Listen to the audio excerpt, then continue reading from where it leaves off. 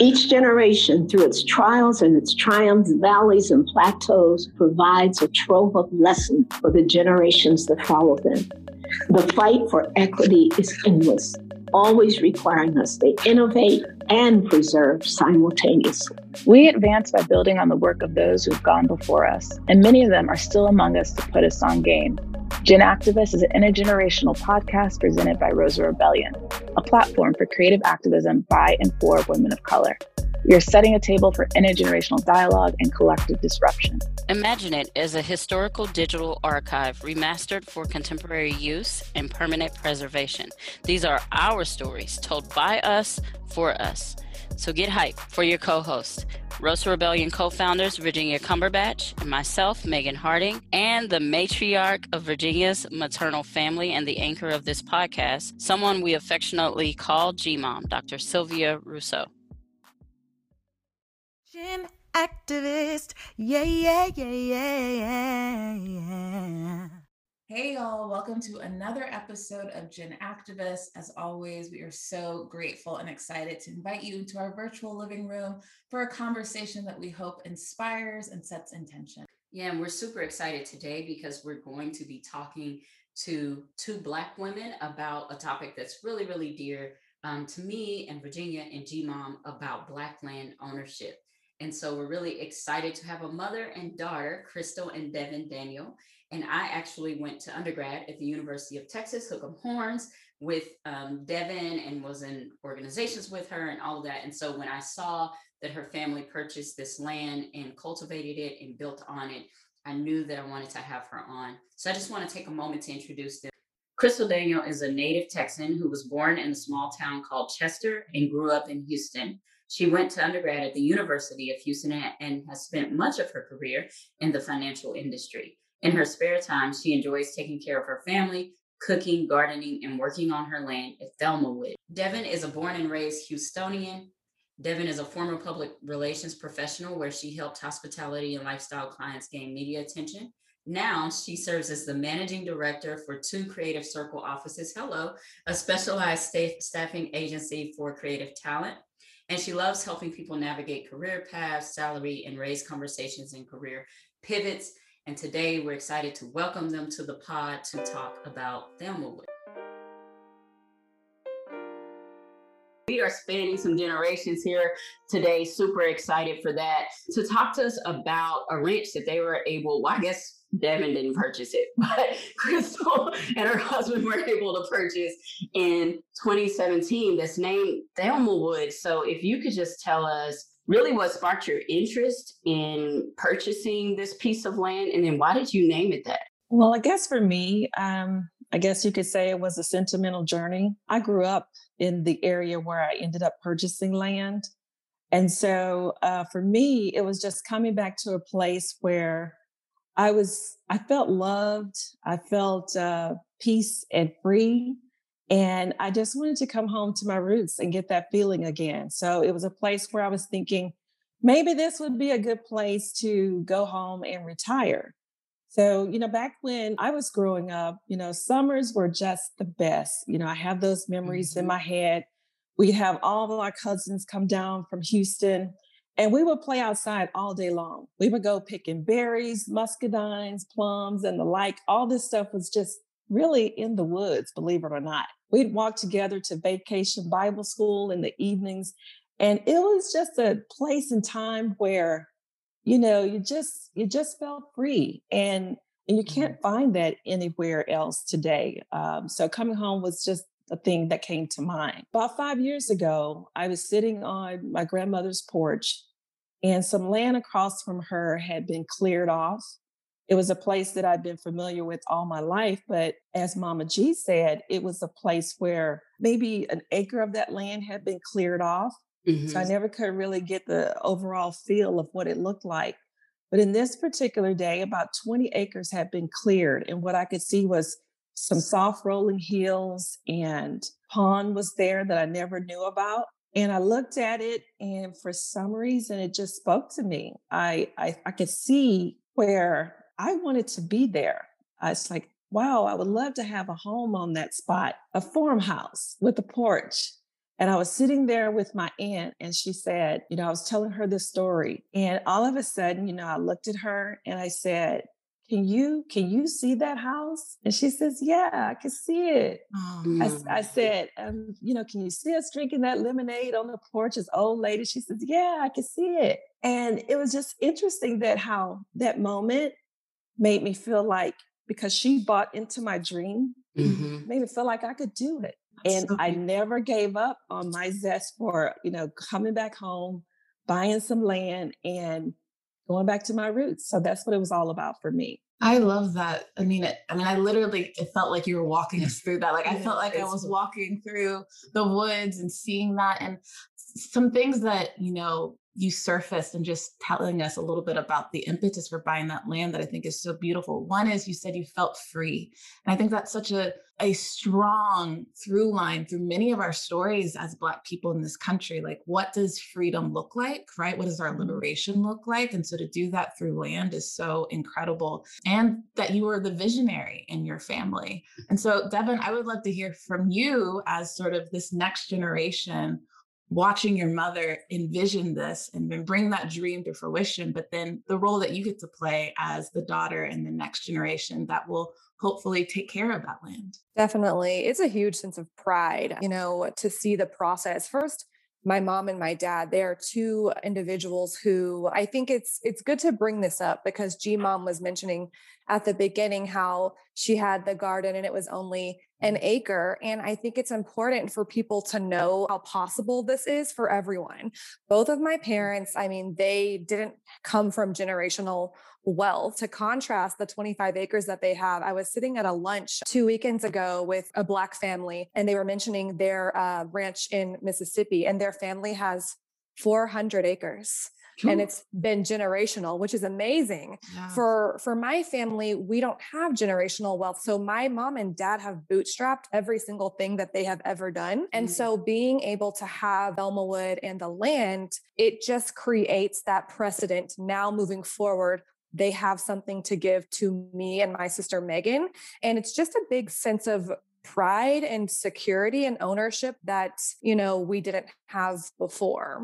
Yeah, I grew up in East Texas, so Tyler, Texas.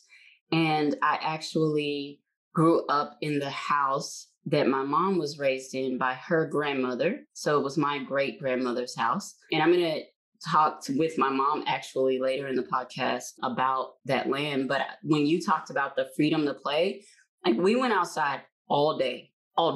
And on either side of me were my cousins, and pretty much the whole neighborhood was my cousins. And so there was just a lot of freedom to imagine and a lot of freedom to just roam. And, we didn't have like great TV because we were way out in the country. So I wasn't like sitting in front of a TV a lot. There was no street lights, everything that you were describing. I was like, oh gosh, there is a difference in being able to have like that kind of childhood where there's such a freedom to it. So that really connected with me. I was like, oh, I miss that. And today we still own that land, part of it, and then part of it my cousins own. And so also trying to do the best that we can to keep that in the family. I want to cover, I did have a question about why'd you name it Thelma Wood? Okay, I'm glad you asked. My grandparents, I call them mom and dad because they raised me until I was 10 years old. They're Roosevelt and Thelma Lee Johnson. But I was like, Roosevelt's so strong. I love that. Roosevelt and Thelma. Yes. So they raised me until I was 10 years old. And, we were poor, we never had much in the way of material things, but they were such special people. And they had such a way of loving us and supporting us and working hard and sharing what they had with not only us, but everyone in the community, that I didn't even know we were poor till much later on in my life. That's how much we were, just taken care of and all our needs were met. So when I thought back on that, it wasn't, a feeling of, I was just embarrassed about our station in life, where we were poor and didn't have much. But I was thinking about all the sacrifices that they had made to, make sure we were cared for and make sure that we had what we needed to extend that really to the next generation. Yeah. And I can't think of a time when, when I think of them, that they were not trying to help someone else. So when I thought about naming this property, I played around with several different names, but Thelma Wood just kind of stuck. And I know my granddad will forgive me for that I left him out. But Thelma Wood struck. She had such a strong presence in the family, just a strong woman. And like I said, she sacrificed so much for our education, things that they didn't get to have. And so, it was just my intent to honor them in some way. And so for all of their contributions and sacrifices that they've made for their family and the community. But you didn't leave your granddad out. So the land is called Thelma Wood, but the house that sits on the land, it's named Bishop Manor. We don't use that name as much, but he's still included.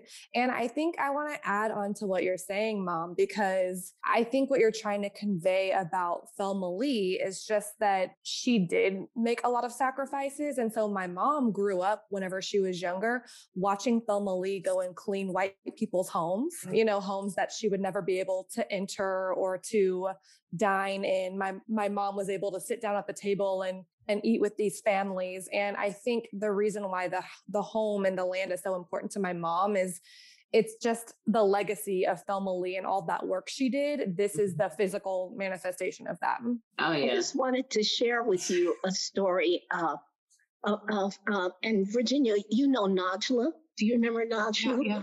Well, she became a goddaughter, sort of like a daughter to me. And there were a lot of unfortunate, living here in California, events that occurred in her life. Her father was out of her life in an unfortunate way. However, he came from a family with land. And so she would always say to me, even as a teenager, and while she was rearing her children, call me Mom. She said, Mom, my dad left me a part of the family property in Alabama. And someday I'm going to go back and build a house on it. So she would just say it and I wouldn't pay too much attention to it. So circumstances, her children all grew up and she just felt a restlessness. So she went back and rekindled her relationship with her father's family. They had all of this land. It was parceled out. Each person had a part of it.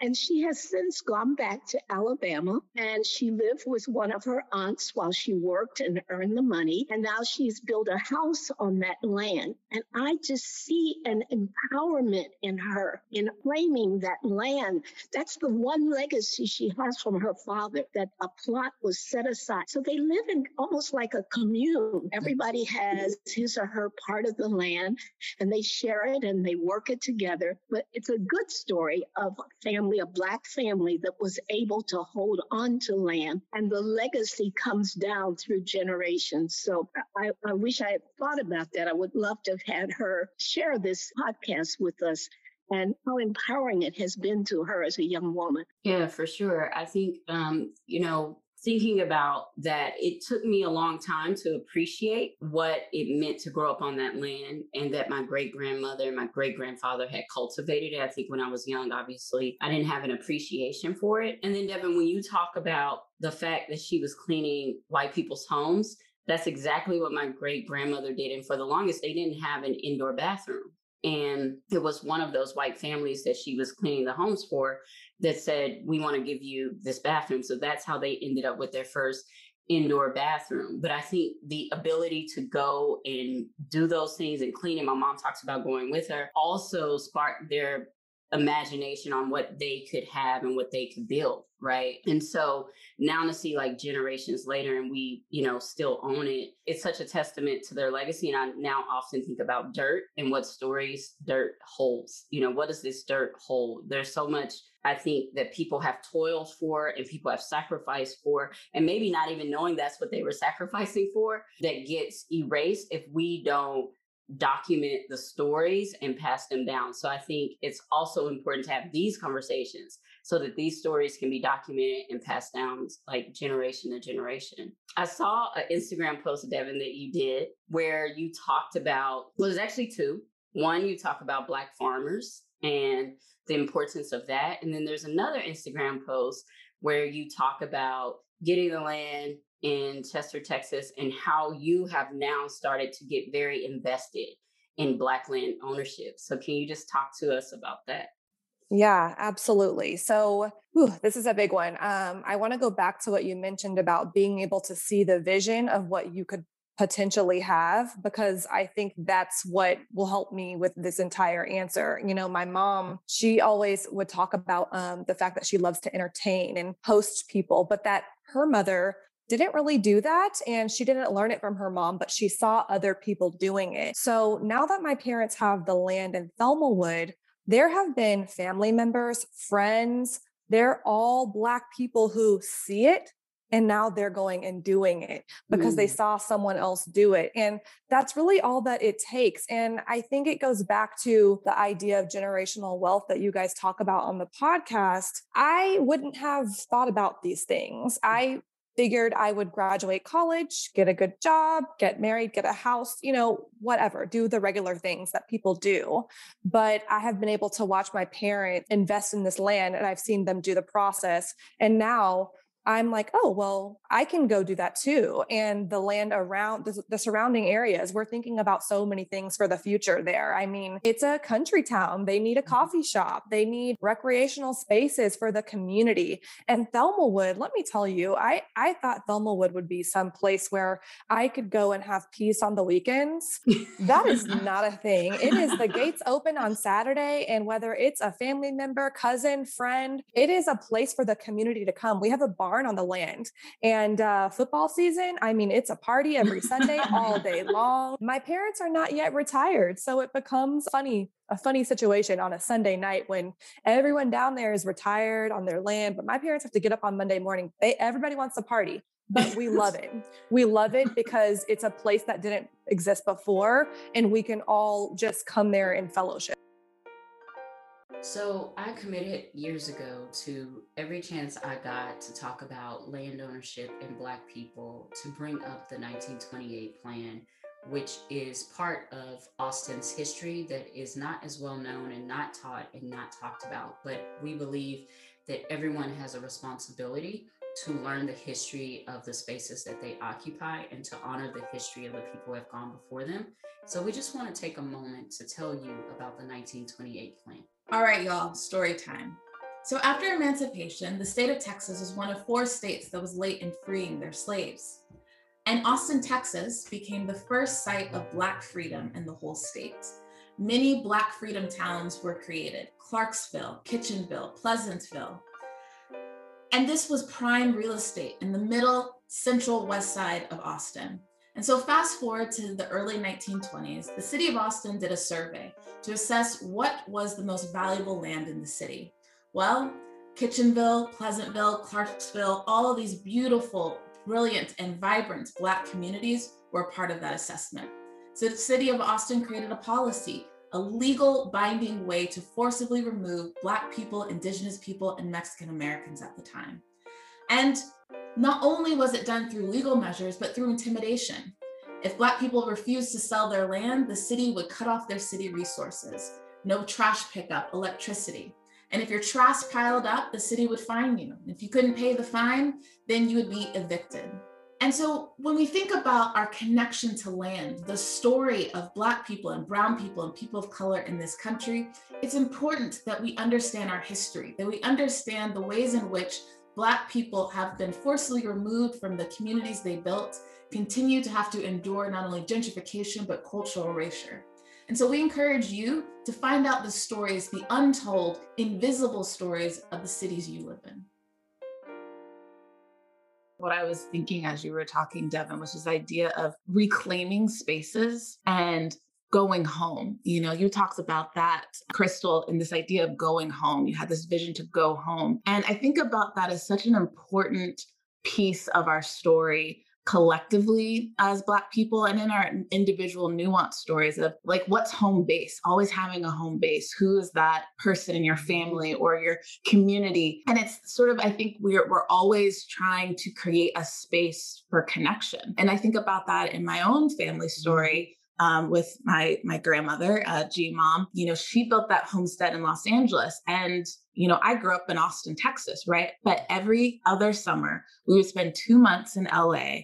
All the cousins would come. She has 16 grandchildren. And that was like our home base. And there was this idea, this connection, what you're envisioning to build of like our grandparents are stewards of this community, right? This home that we get to go to in the summer, but we can also walk down the street and people know our grandfather, right? He's pastor. My grandmother's educating the children in this community. And so I would love to hear from you, Chrystel and Devin, just sort of when you think about what this space has meant for you in the present, given all the things that we are grappling with as Black people, this idea of being in these spaces that don't see us, that don't value us. What does it mean to have a space where you can cultivate joy and you can, in some ways, impart hope, this idea that, hey, you can own land, that you can build community.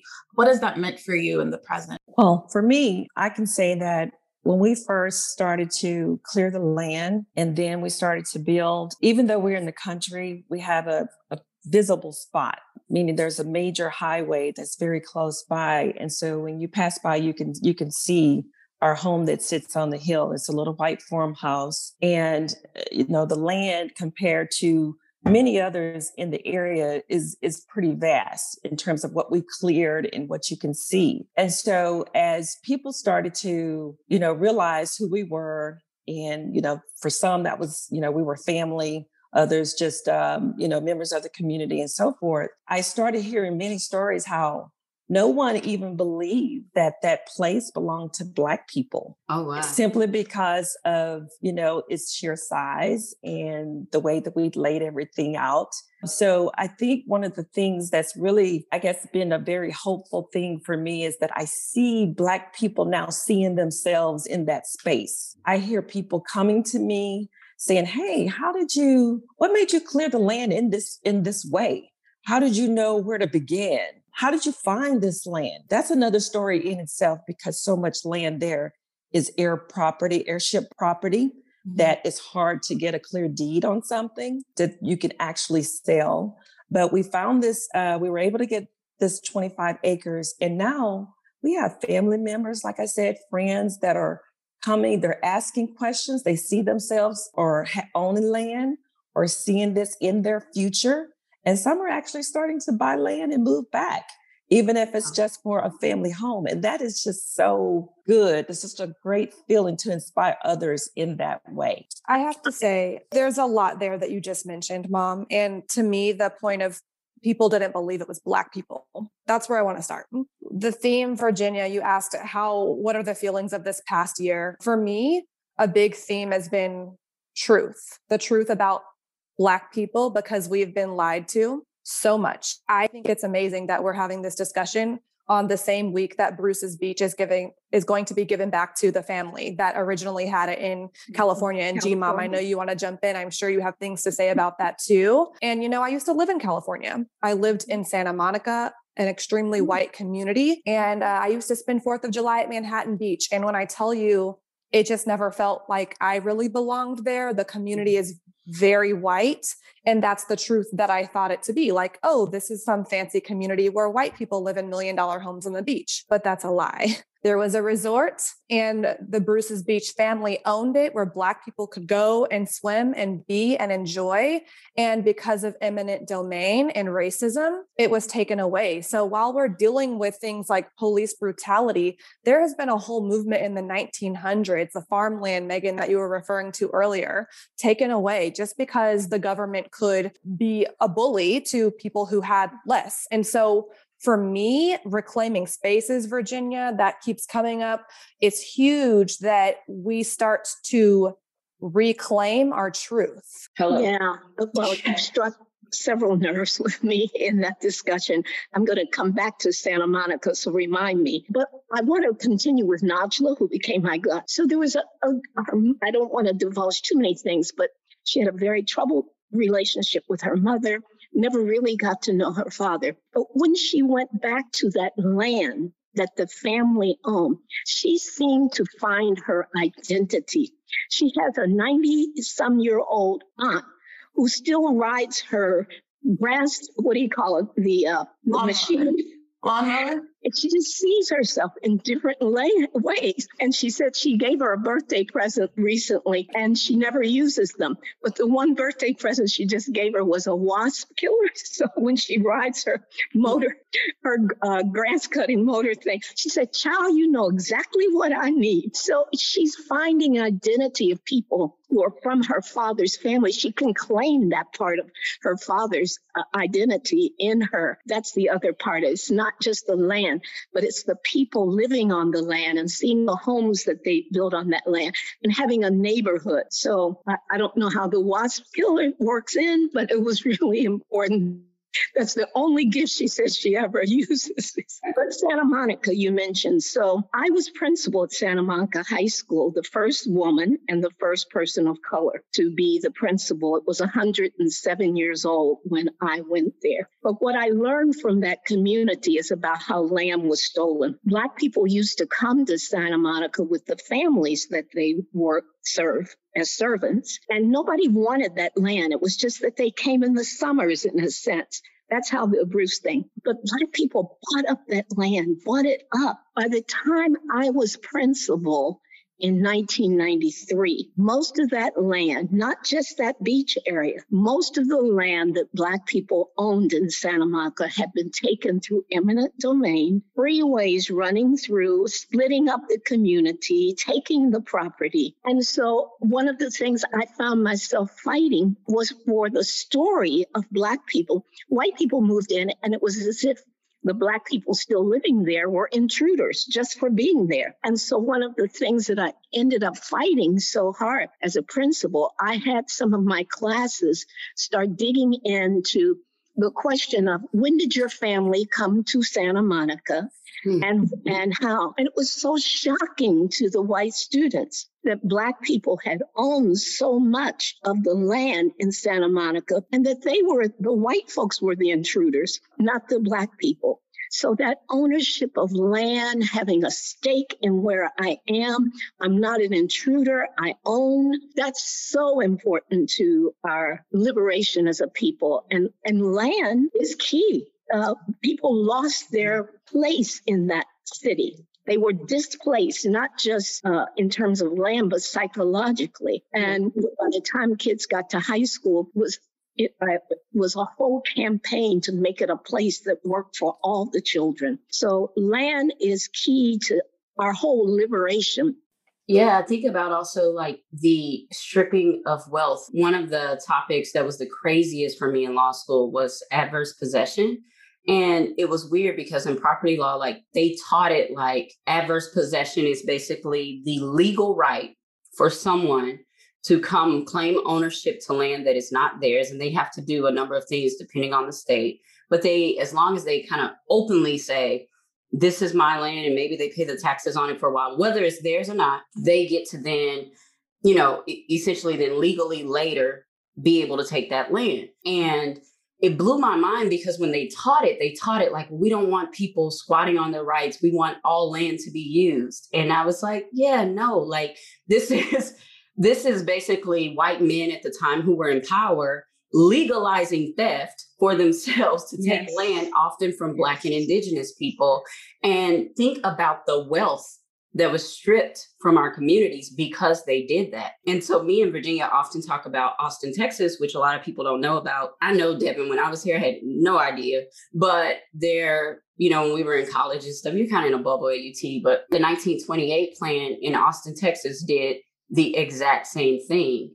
And we're seeing the effects of extreme gentrification today and how much wealth has been stripped from Black people in the community here, along with just the psychological and traumatic impact of having your land stripped. Yeah, and I just want to pick up on what G-Mom said. First of all, having been her granddaughter for 30-something years, I can only imagine that assignment to her students and like the fear of God she put into them. She's like, oh, you're going to learn this history today, okay? We're not going to be out here not knowing our story. But I think that's so connected to what Devin and Chrystel and the Daniel family is doing. Megan speaks of the 1928 plan in Austin. But the truth is almost every major city in America has a story like that, has a story about, so Austin is actually the first site of Black freedmen's in the state of Texas.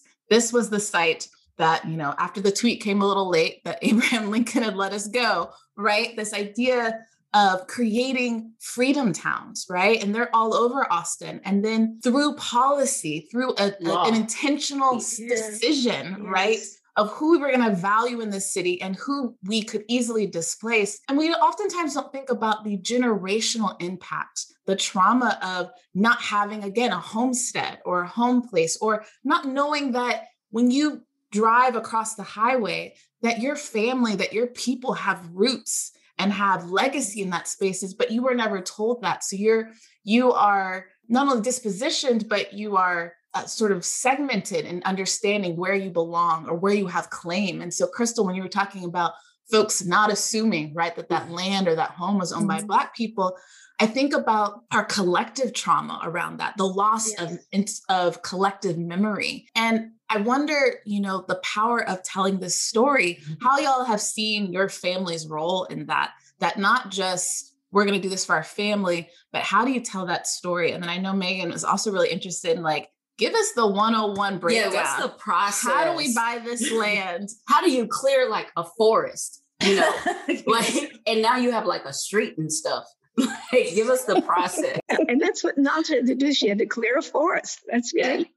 I'm not sure where to begin, but I can tell you that once you buy land and your intent is to clear that land, that there's a lot of sweat equity involved in that. So there's a lot of hard work that I wasn't prepared for, but I got right in because literally when we bought the land and started to clear, I felt such a connectedness to this land that it was unbelievable. It's I'm going to do whatever it takes. And that's just the kind of, I guess, stock that I come from, where I saw my grandparents doing their 8 to 5, 9 to 5 every day, and then getting in their garden and, planting a garden and cultivating that and working around their property all the time. So there was always work. And so I wasn't afraid of that work. I knew what it could yield for us. And it paid off. It's people come in and they'll say, like I said before, how did you guys know where to sit this house? How did you know that you wanted that culvert in this place? Well, I think a lot of it was God's intervention, to be honest.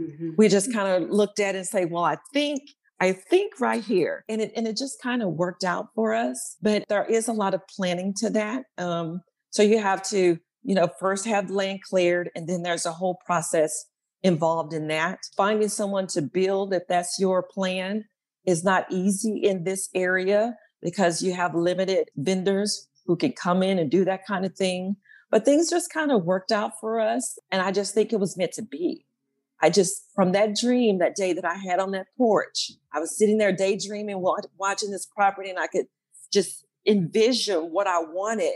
I think, like Devin said, it just manifested in the way that I wanted. I was so pleased when I looked up one day when we were finished building. I can't remember exactly where I was on the property, but I said to myself, wow, this is exactly what I saw in my head.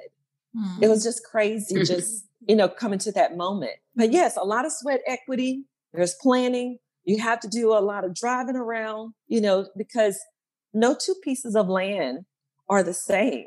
So you have to decide what you want. Do you like hills and trees and valleys and ponds and creeks and things of that nature? So what do you want? What do you want to do with your property? Because not everybody wants to build like I did. Sometimes, it's just truly an investment to have and hold. You may want to have it for agricultural purposes where you just, plant pine trees like we do here in East Texas, and then harvest it 30 years later, or buy that piece of property already set to go.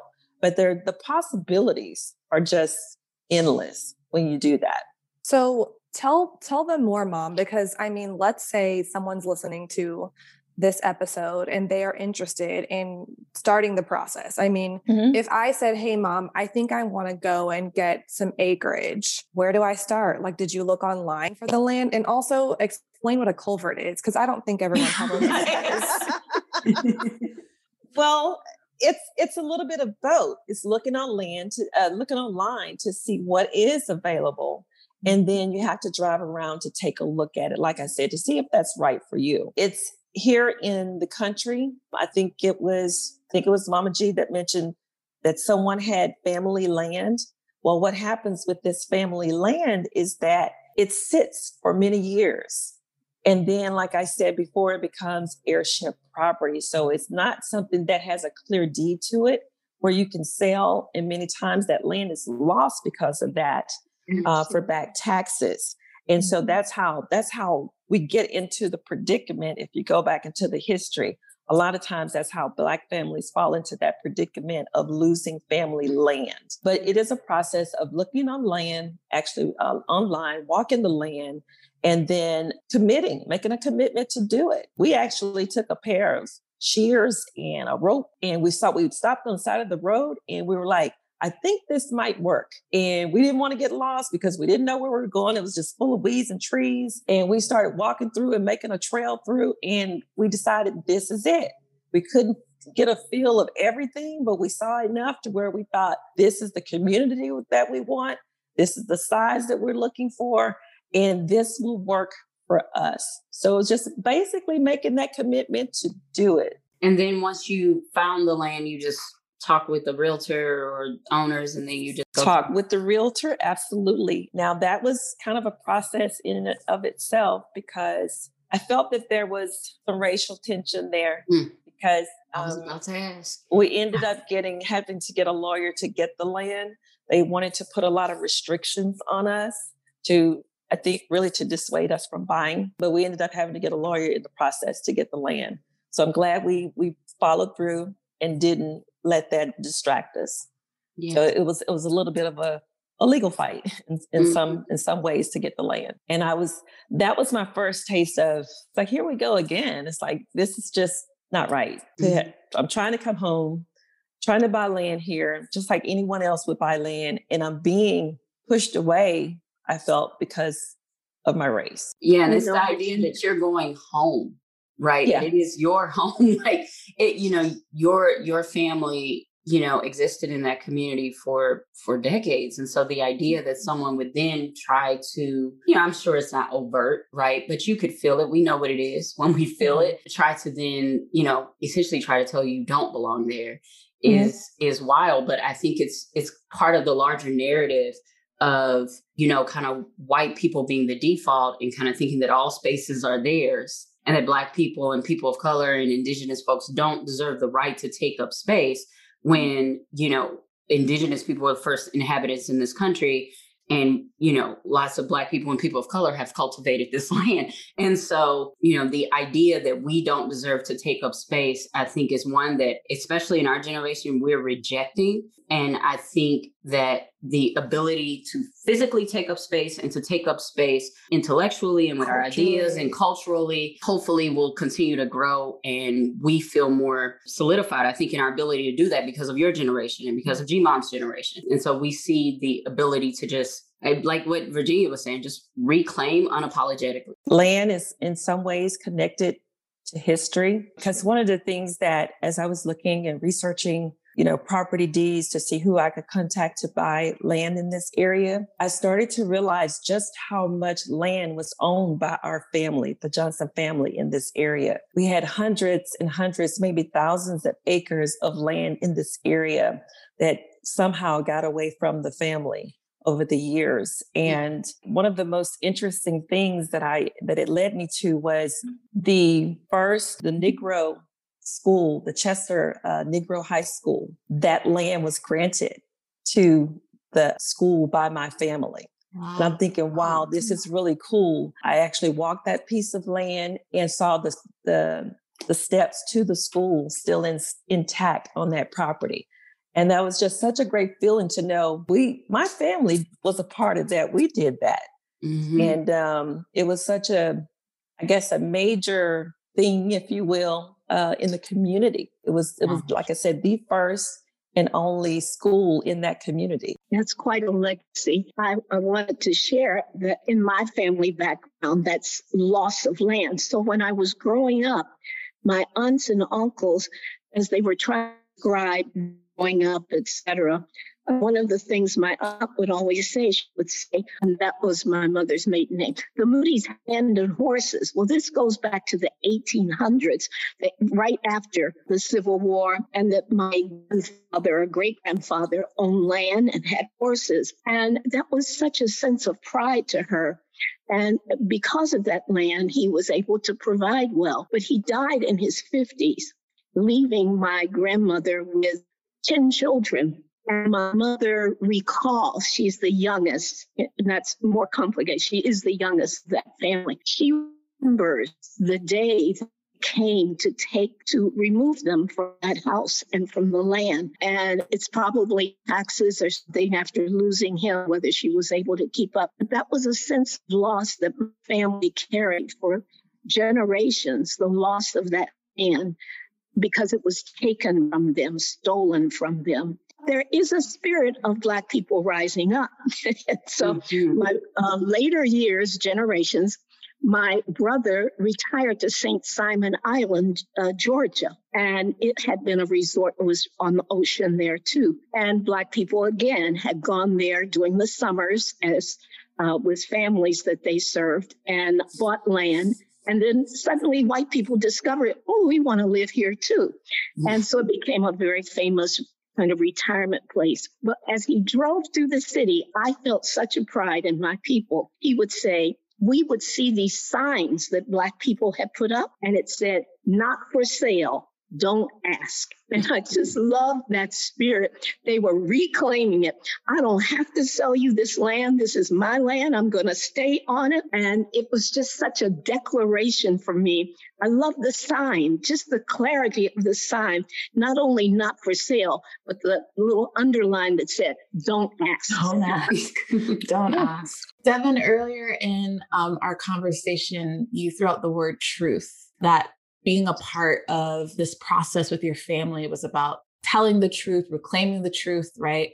And then, Chrystel, you used this word freedom. And so thinking about those words, freedom and truth, what do you envision your family legacy to be? What do you hope 20 years from now, 50 years from now, when your great, great, great, great grandchildren are spending summers at Thelma Wood? What do you hope the legacy to be? I guess for me, my family legacy is pretty simple. I think it should, or what I would desire it to be, is about the strength of the family, basically about the love and support received from my grandparents and how they helped us gain strength that we needed to be successful in life and to care for the next generation. The support that we received from them just helped us overcome many obstacles in life. So I want it to be about honoring our family and the hope and sacrifices of those who came before us for our future. And lastly, I think I want it to be about just giving back, just like my grandparents did. Much of their life was spent caring for others. And that's why, as Devin mentioned earlier, we do have the gates open at Thelma Wood. I want it to be about reunions here, memories, barbecues, and just love and family. So for me, I love this question. So a couple of months ago, my sister came over to my parents' house, and it's the four of us, my mom, my dad, my sister, and then me. And we're extremely close. I mean, we will hang out on the couch still, the four of us, all adults, like hanging back, watching a movie. It's just our favorite thing to do. And she asked, what is your purpose? Like, what is God's purpose for your life? And I think God's purpose and legacy can kind of go together. And what was fascinating to me was the conversation in general, but just that me and my sister had the same answer. And that answer is, we always want to make sure that the people around us are okay, and what that means is that they're validated. We're drawn to the people in the room who maybe don't have the spotlight on them as much. And we make sure that they get it. We make sure that people feel comfortable, welcome, included. And that's just who me and my sister always have been. And it's funny hearing the conversation about Thelma Lee today. I think it comes from her. That's how she was. Even though they didn't have a lot of money, if, a kid ran through the home, they would get some dinner as well. And so I think just making sure that people know that they're going to be okay would be the legacy I want to leave behind. Yeah, that's amazing. It's a wonderful legacy. Yeah, it's so amazing. I think the when I think about the gates of Thelmawood being open, I think about the doors of the church are open and all are welcome as they are, come as you are. And so that's just, I'm a PK, so I'm a preacher's kid to the to the core. And, grew up in a little, Black Baptist church. And so for me, there's always those connections to that as well, and how much you feel like you belong and you can really just come as you are and be taken care of. So I love that. I love that so much. Well, is there anything else y'all want to share with the pod before we go? Well, I guess we kind of touched on it before, but moving to the country, and I say moving because we spend the majority of our time there now because we love it so much. Every time we leave, we miss it, so we go back. And during the pandemic, it was a place of refuge for us where we could, go to, feel safe, and still be active. We could go out, take a hike around the place, just basically whatever we wanted to do. We still felt like we could move around when a lot of people in the city couldn't, they didn't have that privilege to do so. But I think it's really been great for me being, like I say, an inspiration to others, helping them to see and dream and realize that they can also have this for themselves and to dream of a better future for themselves and their children. So I think that's been the pinnacle thing for me, just watching that come to play for everyone that at least come to our place, sit with us, ask about our story.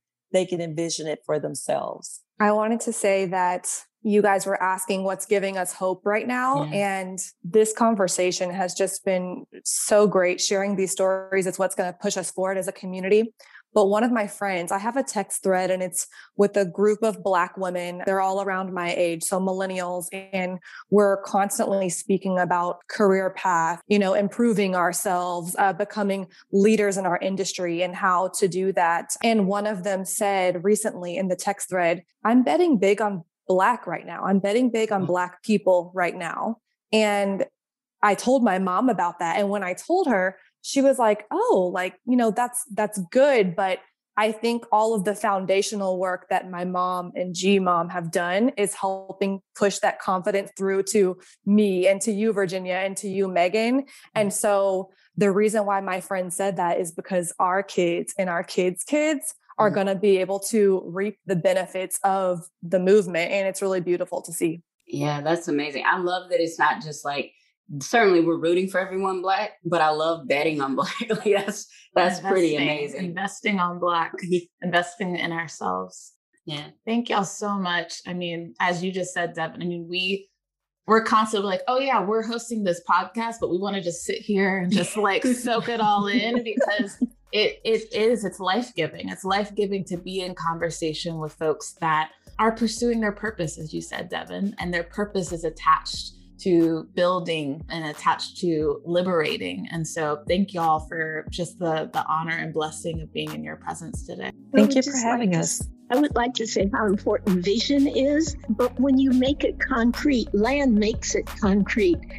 So it's not just a vision, it's how people can see it and imagine it and see themselves in it. And so I think that's a huge gift that you're giving as we continue our struggle to be free and to liberate ourselves and to see ourselves in different lights. So thank you. Thank you. Thank you, guys. This is the best Saturday morning I've ever had. We do this every Saturday morning. Check out these words of wisdom from G-Mom. I think our people have never been without a vision. That's what's so important to us. And that vision has guided us. But now, through the generations and the tenacity of some of our people, we can actually create substantive expressions of that vision that our young people can see and not just dream about, but actually see through people like them how to make that vision real. And land symbolizes that, I think. We've been living in this whole concept of manifest destiny that white people have had, that they own everything and it's God-given. I think land helps us reverse that view and say, no, I can own land too. I have a vision. I can make it, and I can extend this wealth to generations that come after me. So I think it's like setting your flag. We are Black people who own land, and that we are entitled to it. And so I think it's like setting a flag saying Black people own part of this country. And the word real estate is really manifest in that. That's real wealth that they are passing on to generations.